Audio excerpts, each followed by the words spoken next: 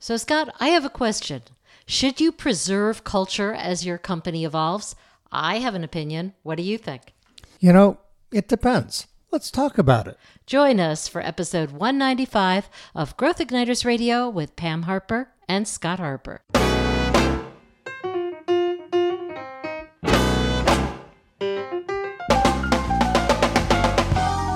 This episode is brought to you by Business Advancement Incorporated, enabling successful leaders and companies to accelerate to their next level of growth.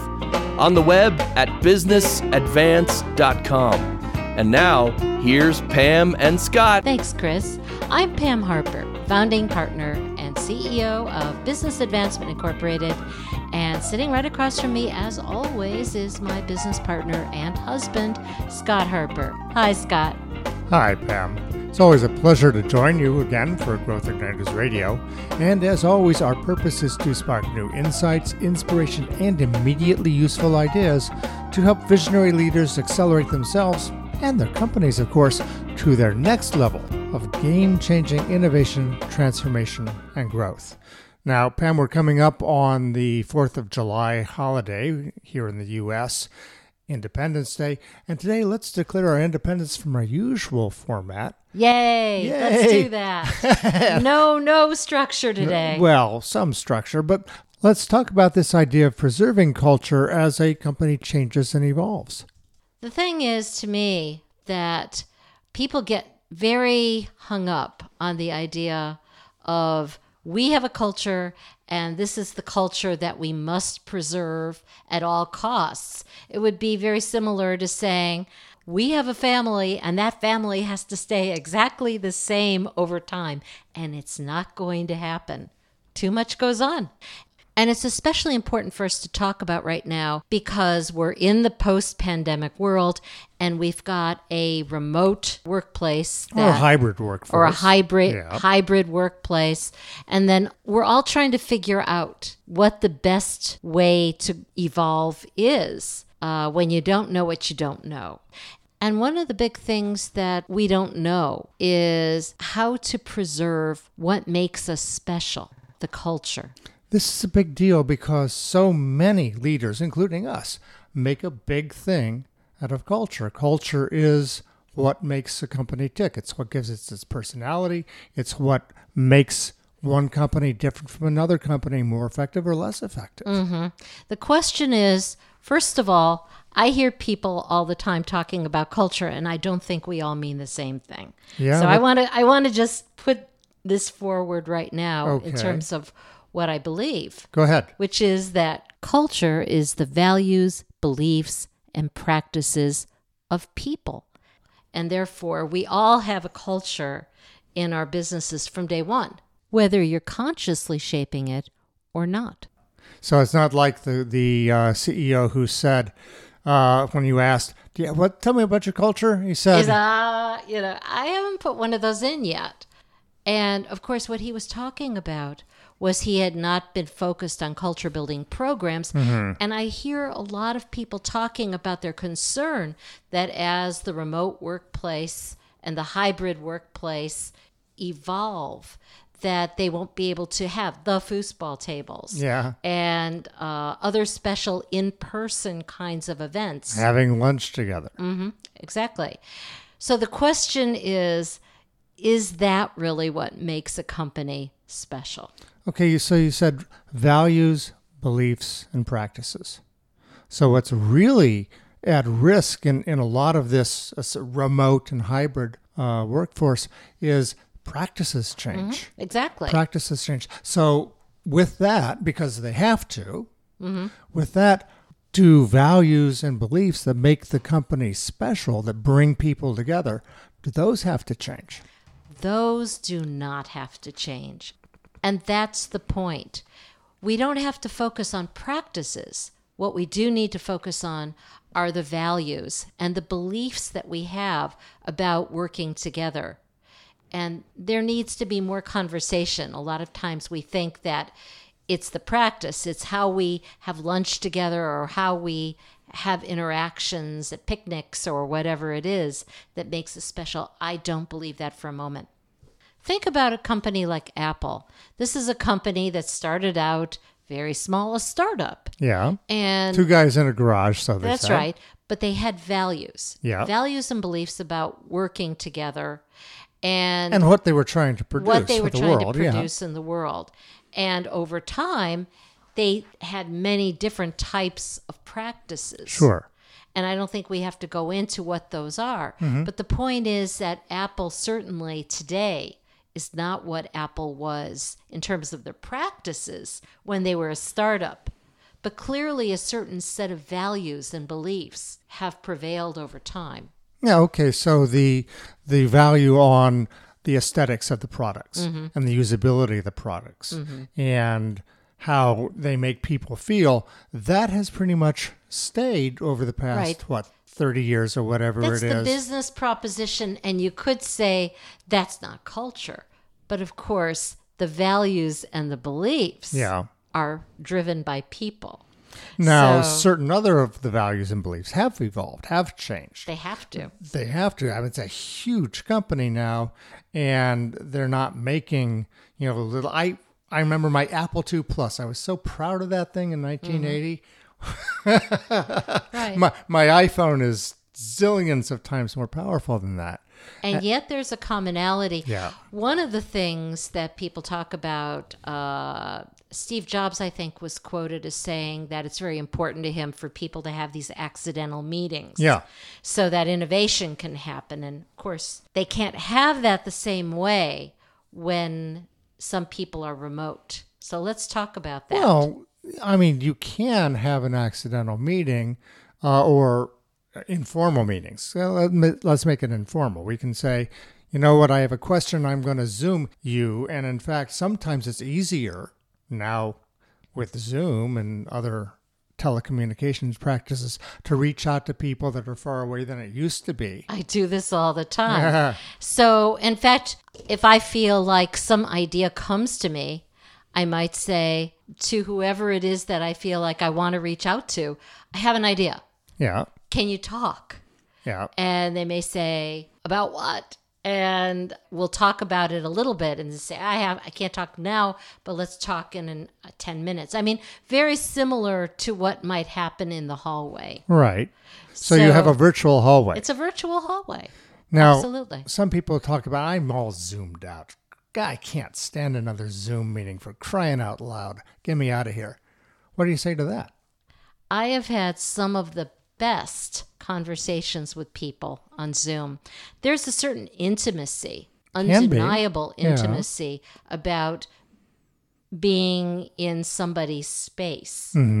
And yes, some people put the screen up so you can't see it, but other people, there can be a spontaneity in conversation on Zoom if you know how to use Zoom. So what that really says is we have to get familiar with new tools. Right. It's like being familiar with a new building. Yeah. Yeah. Now, sometimes we talk about, well, we want to preserve our culture. Our culture is very important to us. We have, an informality about us, or we're fast to react or whatever. But as companies grow, is it always right? And you said this at the very beginning. Should you preserve your company's culture as it evolves? And the answer is yes and no. It depends. Okay. And I'm not trying to be a consultant about this. Okay. But the fact of the yes is, yes, it's important to preserve those aspects of your culture that are going to best serve your customers, your employees, your partners, and other stakeholders that you want to have. So For the outcome. And for the outcome. The basic outcome That's right. that you're delivering So to for the people you instance, serve. Absolutely. So if you're talking about, say, the ability to make decisions quickly. Yeah. One of the things we saw with the vaccines, for instance, is how quickly the scientists were able to move when they were able to shift priorities and focus on the emergency. And so yet certain values were maintained and standards absolutely were maintained. But people, maybe, I mean, here's the thing about the culture and the vaccines. For those who don't know me, I'm a microbiologist in training. I'm familiar with vaccine development.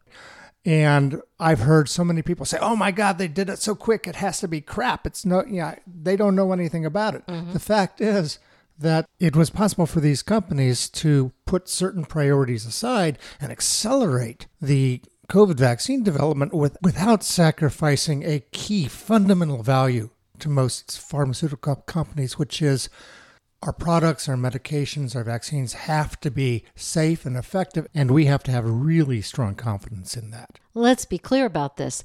The decisions came from the top levels of the company. The CEO of Pfizer, for instance, was the one who said, "We have decided." So the board and the C-suite were in sync. They were aligned about the idea that we're going to set aside some of our priorities about P&L, and we're going to focus on the key value of preserving lives.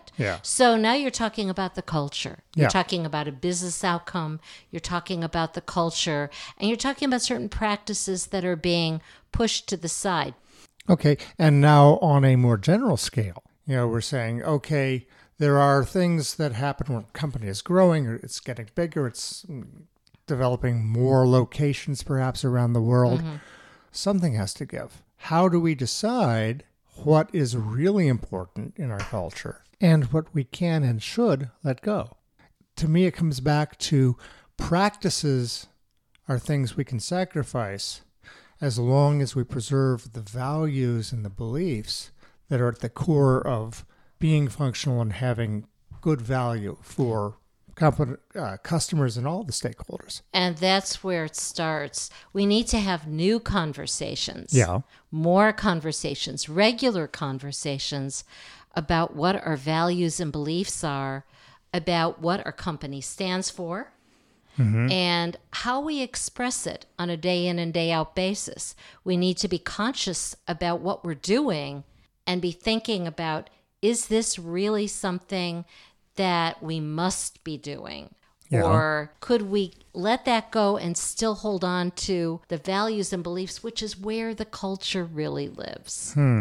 So you're talking about having conversations. It's kind of like, let's talk about our relationship. It can make some people really uncomfortable, and yet that's where the real stuff happens. When you get real and you go beyond, let's have a foosball table or let's have company parties or what have you, and start thinking about what is our real secret sauce? Well, what do those company parties do? I mean, when I'm talking with people, when I'm leading conversations, there are definitely ways based in neuroscience that you can diffuse the tension and the discomfort and help people to talk about what really is important. And it doesn't have to be a marathon.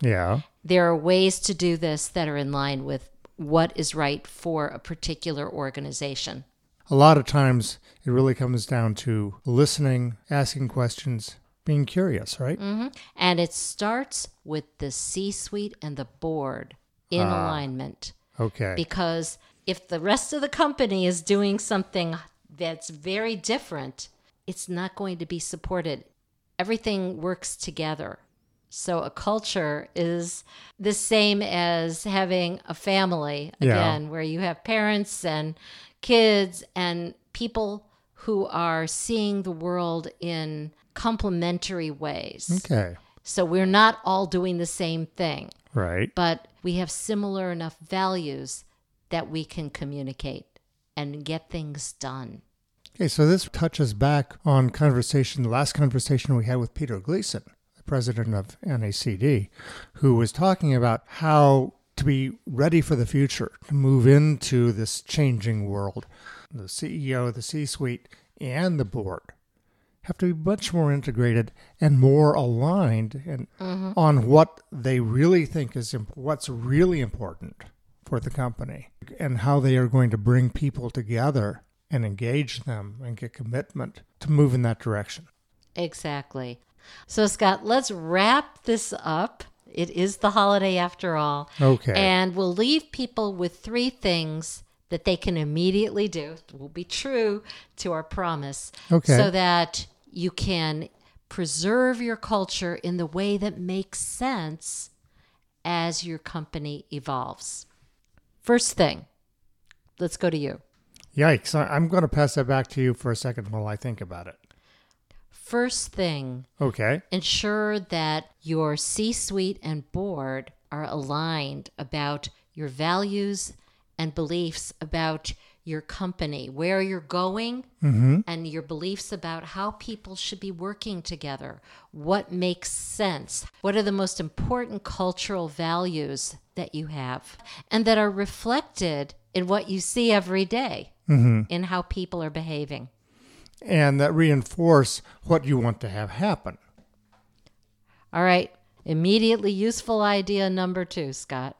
As your company is changing to, for whatever reason, because of hybrid workforce, because you're expanding, be clear that the practices that may be cherished, that you have to put aside, don't necessarily have to mean that you're putting the important parts of your culture aside. You may have to, though, think about new ways to foster whatever it is that's important, whether it's interaction, it's innovation, it is kicking around ideas informally and then bringing them to life. You've got to figure out new ways to do that, and sometimes that you've just evolved spontaneously. Sometimes it requires some conversations to figure ways around or workarounds that are practical and effective, and they may even be more effective That's than right. some of the cherished traditions that you've had. Okay.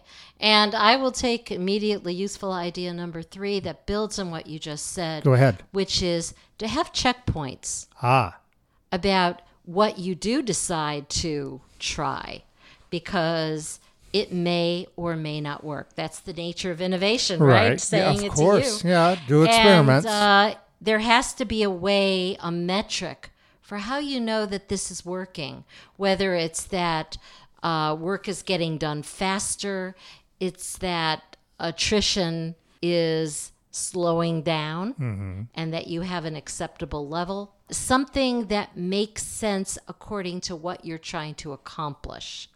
And when you can do this on a regular basis, you can then know that you're heading in the right direction, and you'll hold on to some of these new practices and you'll let go of others. And you're going to continue to do that as the company and the world keep changing in ways that we don't even know how yet. So you can preserve your company's culture as it evolves if you're focusing on what's the most important part of that culture that brings value to the world. Exactly.